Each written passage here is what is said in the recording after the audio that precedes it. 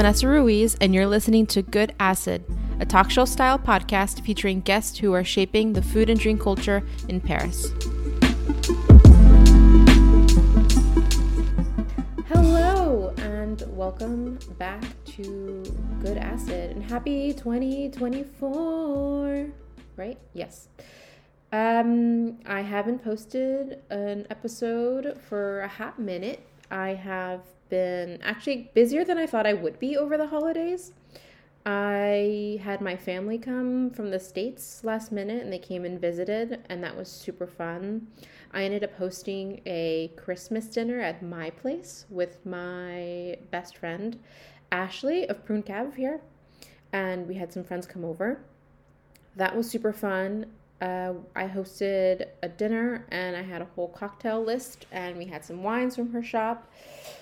Getting back in the swing of things. The weather's been horrible and dreadful because it's January in France. So yeah, but I have so many things listed for the podcast and things that I want to do and things that I want to share and post about and write about. And I'm really excited for 2024. I have a lot of things going on. I'm sure you do too. I feel like everyone is kind of in the same mood about 2024. I think people had kind of a shit 22, 23, last couple years. And I think people are really just kind of like, all right, 2024 really has to serve me because I've kind of had it. I feel like that's like the consensus, So that's how I feel about the year. I feel like I have a really good head on my shoulders this year. I'm in a better mindset. I have a lot of good things that I want to plan for myself. So yeah. So as you can tell from the title of this podcast, we're going to talk about aperitifs. And this is Aperitifs 101. I'm going to start a small series talking about aperitifs and spirits because I'm really passionate about that. I wouldn't say more than wine, but definitely at least on the same level. And there's a special guest that I really want to have on the show, and they agreed to be on the show. So they're going to tie into this little series about spirits. I love wine, and I don't ever want to imply that wine can get boring, but the world of spirits and cocktails is really something that has my heart. And I want to talk about something that I think all of you should know about, and it's aperitifs. This conversation will definitely cater more towards French styles and history, but just because it's what I know best and it's what I drink mostly. But this episode is going to be breaking down aperitifs, their history, and some fun facts. First, I want to explain what an aperitif is, and I'm going to read a passage from the book Aperitif by Rebecca Pepler. She's a New York Times writer, journalist, and she explains it much better than I ever could myself. And I think if you're someone who's kind of like a cocktail geek, also really into history, it's a really fun little reference book about French aperitifs. And in this book, she says, the word aperitif refers to both the bottles themselves as well as the drinks made with them. Meant to stimulate the appetite before dinner, an aperitif in France is nearly always accompanied by a light snack. Nothing so large that fills you up, but rather just enough for you to want more. The cliches are true. The French are expert in weaving the art of seduction into everyday life. The colloquial form of the word aperitif, l'apéro, is used both as you would aperitif, meaning referencing this to a pre-meal appetite-arousing drink, and to denote the switching hour between the day and the night. In short, l'apéro is so much more than just a simple aperitif and snack before dinner. It ushers in and properly celebrates the night's beginning. Derived from the Latin verb aperir, it's meant to open both the appetite and the evening. And if you're doing it right, also the heart, the mind, and possibly the legs. Aperitifs are woven into daily life across France, and l'apéro is most certainly not limited to, say, 30-somethings looking to unwind with their crew. It is an integral part of the culture, embedded in life from youth onward. Just as French children are welcomed at the table, so too with l'heure de l'apéritif. Many friends I talked to while researching this book offered childhood memories of drinking something special alongside the adults. Maybe their first taste of alcohol, whether passed to by them by the hand of a grandparent or a stolen sip. So moving forward with a quick history on aperitifs. Aperitif formulations started out for medicinal purposes, and in the 19th century, malaria was a disease that was very prominent, and they used quinine to prevent contracting it. And quinine is like a very bitter extract that comes from the cinchona bark in South America. And it was the French government actually who asked people to create formulations to try and mask its like extreme bitterness into something drinkable for the soldier to take. Eventually, people grew to enjoy its bitter flavor, and when they mixed it with alcohol and botanicals, it became like a staple in society and everyone started drinking it. And if you're curious what quinine is, it's actually in tonic water. So if you've ever had that by itself and you have that very intense bitter flavor, it's quinine. It's definitely that flavor. Aperitifs can kind of be categorized in a few different ways, but the way that I broke them down today is kind of by bittering agent, if you will. I feel like different classes of aperitifs can be categorized by what they were bittered. No, what's the verb for? Yeah, what bitter that they were infused with, because you have like quinine, you have gentian, you have wormwood. And so I kind of categorized the classic aperitifs that way. And this is by no means an exhaustive list of every single aperitif, but definitely the classics and the basics that you should know. And if you would like to start building your bar cart, this is like kind of like what you should have. So starting with quinquina aperitifs, you have du bonnet. And I'm pretty sure you haven't heard of this one because it's super old school. I don't even know if it exists in the US, and it's super old school here in France, and so I don't really see many people drinking about it. But I do want to mention du bonnet quickly because it was technically one of the first true quinine-based aperitifs, but it's not easy to find because, like I said, it's like super old school. It was created in 1846 by a Parisian chemist who was, of course, trying to make a palatable drink to combat malaria, and it's basically a fortified wine base that's infused with ingredients like cinnamon, citrus, chamomile, coffee, and cinchona bark. And it became this like high society drink of royal status. And it's said that Queen Elizabeth II drank cocktails a day of it mixed with gin. And after that, you have Lillet, which is probably the one that you might know more of. And I actually saw it in LA at Highland Park Wine. So yeah, maybe people are starting to drink it a little bit more. But it's also an aromatized and fortified aperitif wine, just like vermouth, but it differs in a few ways, but mostly that its bittering agent is quinine and not wormwood. And we'll get to that in a little bit. But it comes from Bordeaux, and it starts with a combination of fruits, peels, and barks, and each ingredient is individually macerated into the brandy and then blended together with wine. And it's also put into large French oak barrels to age for 2 to 4 months.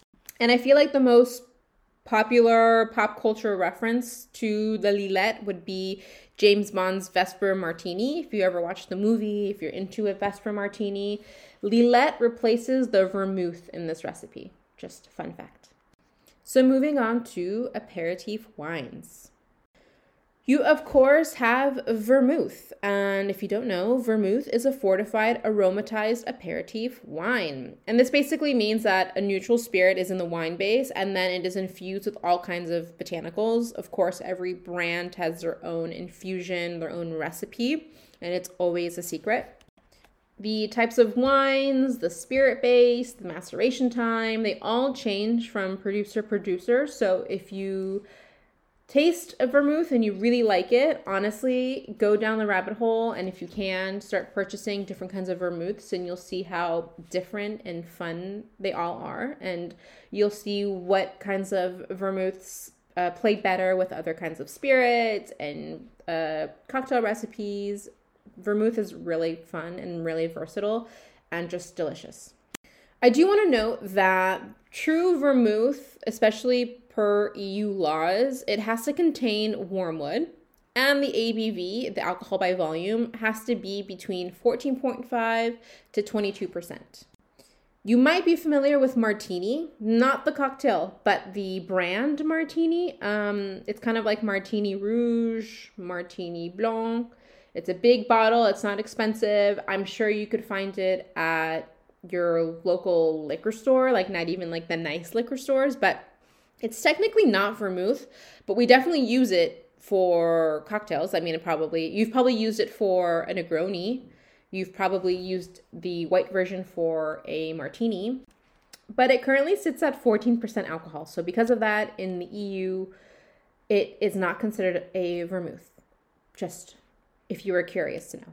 Traditionally, though, all vermouths, red included, were made with a white wine base that was then altered to get its deep red color. But today, of course, especially with artisanal producers, they are now using true red wine as its base. And there are essentially three kinds. You have sweet, dry, and blanc. It's originally from northern Italy in the late 1700s, and sweet vermouth was the first made there from Antonio Benedetto Carpano. You may have heard of Camparno vermouth, very famous. And in the early 1800s, just about 30 years later, Joseph Noilly created the first dry formula, and that's the French version, and you might have heard of Noilly Prat, the vermouth. You also have Vermouth Dolan, and they take credit for creating Blanc vermouth in the late 1800s. It's kind of hard to tell you what's sweetest to most dry, but because it's generalizing, and now there's so many producers that are making their own versions of vermouth, and it's very different. But really, sweet vermouth, red vermouth is supposed to be the sweetest. And then you have blanc vermouth, which is white vermouth, but it's a little bit sweet. And then dry vermouth is also white, but it's drier than blanc, if that makes sense. It was, of course, originally formulated to be a medicinal tonic. And the way that you would drink vermouth is pretty much endless, but some of the more artisanal and botanical forward producers are amazing on their own with a little like ice cube and citrus peel. But the classics are best for some of like our favorite cocktails, like once again, a Manhattan, a martini, a Negroni. That's where you would know vermouth the best. Moving on to gentian-based aperitifs. So gentian root is an herb that has been historically used as a digestive aid and grows in the mountains of France and Switzerland and a few other places, but definitely mainly there.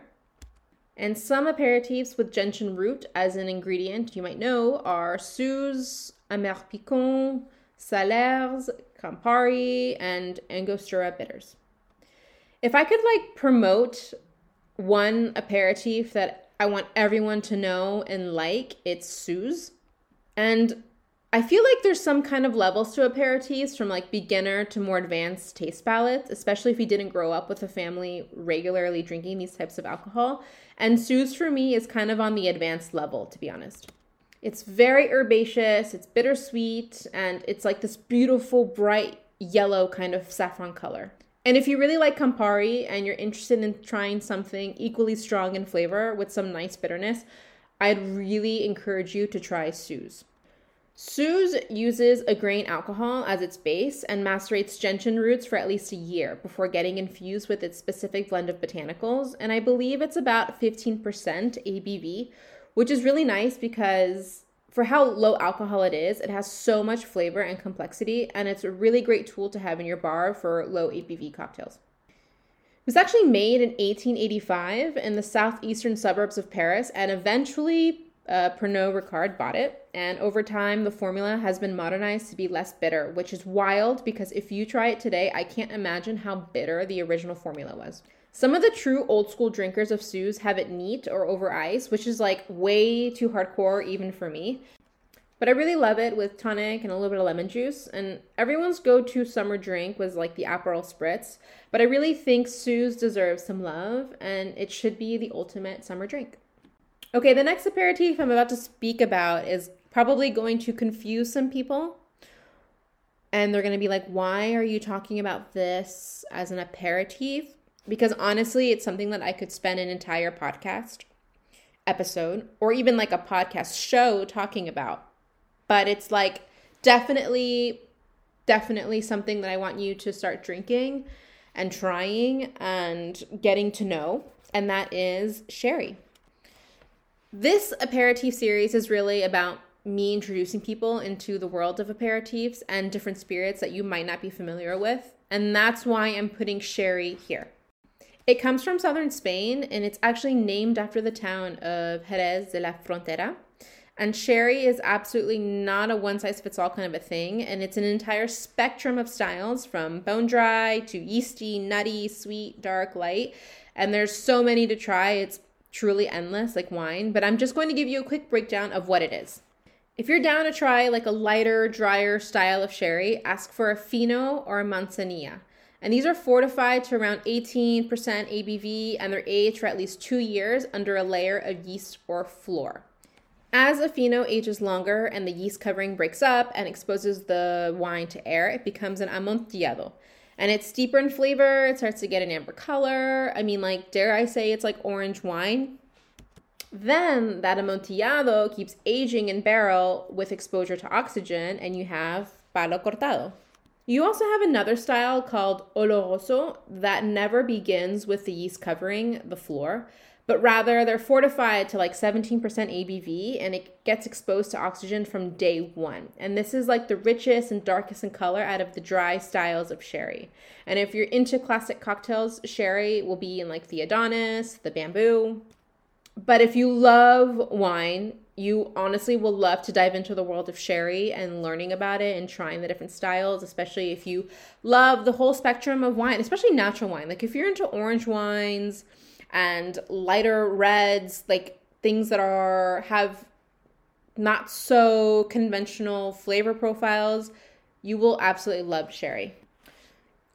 So moving on, you have Pinot de Charente, which I have heard has become super trendy in New York City recently, and like all of the cool, I'm putting like quotation marks up, all of the cool bars have Pinot de Charente, which is really great because that's not a thing here in Paris. I mean, it's a thing in France, of course, but it's not like the thing that you're going to be seeing at all of the cool bars here. And I love Pinot de Charente, so I think everyone should be drinking that. It's a very traditional French aperitif, and it's basically cognac based, and it comes from where? Cognac. Cognac is also a place, just like champagne. And it's light, it's a little fruity, it's a little sweet. It's basically cognac that has been aged for at least a year mixed with the unfermented grape must and juice. And so if you're into brandy or cognac but feel like that's way too strong to drink for a certain occasion, Pinot de Charente is totally up your alley. Okay, next is pastis. And maybe you've heard of pastis or maybe you haven't. But I can't talk about it. I mean, it's like the ultimate aperitif, It's like the icon of aperitifs here in French culture. It basically comes from the South, and it's really like the one aperitif, if I have to just pick one in France to talk about, that's the ultimate French aperitif culture, it is literally pastis. It first started happening in the early 1900s after absinthe was banned, and it's basically an anise-based liqueur that is infused with other similar flavors like fennel, licorice, and coriander. And if you're Colombian, it's kind of like aguardiente, and if you're in Greece, they have ouzo. But if you ever come to France in the warm months and you sit on a terrace and you order a pastis, you will receive it in a tall Collins glass with about 2 to 3 ounces of pastis and a separate water glass to mix to your liking. And if you're lucky, a single ice cube. But to be fair, you don't want to drink pastis too cold, even if it's like super hot out, because it's really, really quite perfect with just like the 1 or 2 cubes. And you could drink it endlessly. It's so low in alcohol. It's just delicious. It's refreshing. It's like the best. Okay, so now, if I don't mention these aperitifs, it's like kind of crazy, because even though this is like a French aperitifs episode, I have to mention Campari and Aperol. They're of course Italian, but I have to mention them because Aperol Spritz had the most insane moment in like 2022 or 2023, right? But basically, just to simplify it a bit, Campari and Aperol are pretty similar in the sense that they are red-hued, orange-flavored Italian aperitivos, and you'll most likely know Campari from a Negroni and the Aperol from the Spritz. Fun fact, Campari was created first in the late 1800s and Aperol came shortly after, around 1919. But some differences between the two. So Campari sits at around 25% ABV and Aperol is at 12.5. Aperol is more orange while Campari is like deeper red hued, and Campari is also considerably more bitter in taste. And if you think Campari is too bitter, but Aperol is too sweet, I would try to find another Italian aperitivo called Select. I think on the bitterness, sweetness scale, it sits right in between the two, and it's just another fun red aperitif that you could try. The last aperitif category that I want to speak to you about are liqueurs. Liqueurs are mostly drunk after meals as a digestif, but there are a few classic liqueurs that are definitely in the aperitif world, and I want to quickly mention them. But just to explain what it is, it's essentially a sweetened spirit. So like you can take a neutral grain alcohol, gin, brandy, whatever, and use it as the base to infuse any kind of fruit or plant for flavor, and then you add sugar to sweeten it. So if you're like a cocktail geek, you might have heard of the word cordial. That's interchangeable with liqueur. And some of the most well-known liqueurs that you might know are Chambord, the raspberry liqueur, Chartreuse, Grand Marnier, Cointreau, and like Kahlua, for example. But two very classic liqueurs in French aperitifs are Crème de Cassis and Saint-Germain. Crème de Cassis is a deep red liqueur made from black currants, and it has the name crème because of its sugar content. So if you ever see crème, whatever, used for a liqueur, it's just know that it's even sweeter than its counterpart. Crème de Cassis is most commonly served as a kir, K-I-R. So again, if you ever come to France, you can go to a cafe, terrasse, you order a kir. It'll be basically dry white wine served with a half an ounce or so of crème de cassis. And it's so delicious and so fruity and like super quaffable. But better yet, if you're feeling fancy, you order a kir royale, which is the liqueur served with champagne. Like honestly, it doesn't get better than that. The second liqueur that I do want to mention is Saint-Germain, which is personally my favorite. It's an elderflower liqueur in this beautiful like Art Deco bottle, and it's a little pricey, but whenever you need Saint-Germain in something, it's always just a tiny amount, so the bottle lasts forever. My two favorite ways to have this are either with champagne, so kind of like a Kir Royale, but the ultimate best way is a Saint-Germain spritz. Yes, people, you heard that correctly. Kind of like the Aperol Spritz, but with Saint-Germain. I mean, it's like beyond delicious and refreshing. And if you love floral notes, then this is definitely up your alley. So that concludes this episode. I didn't want to keep it too long. I didn't want to talk about aperitifs for an hour straight. I really wanted to keep this short and fun and very top line so that we can continue talking about aperitifs in the next episode. And eventually with my guests, we're going to deep dive into something that's really, really fun. And I'm sure that you guys will be really curious about. So thank you so much for listening to this little fun episode.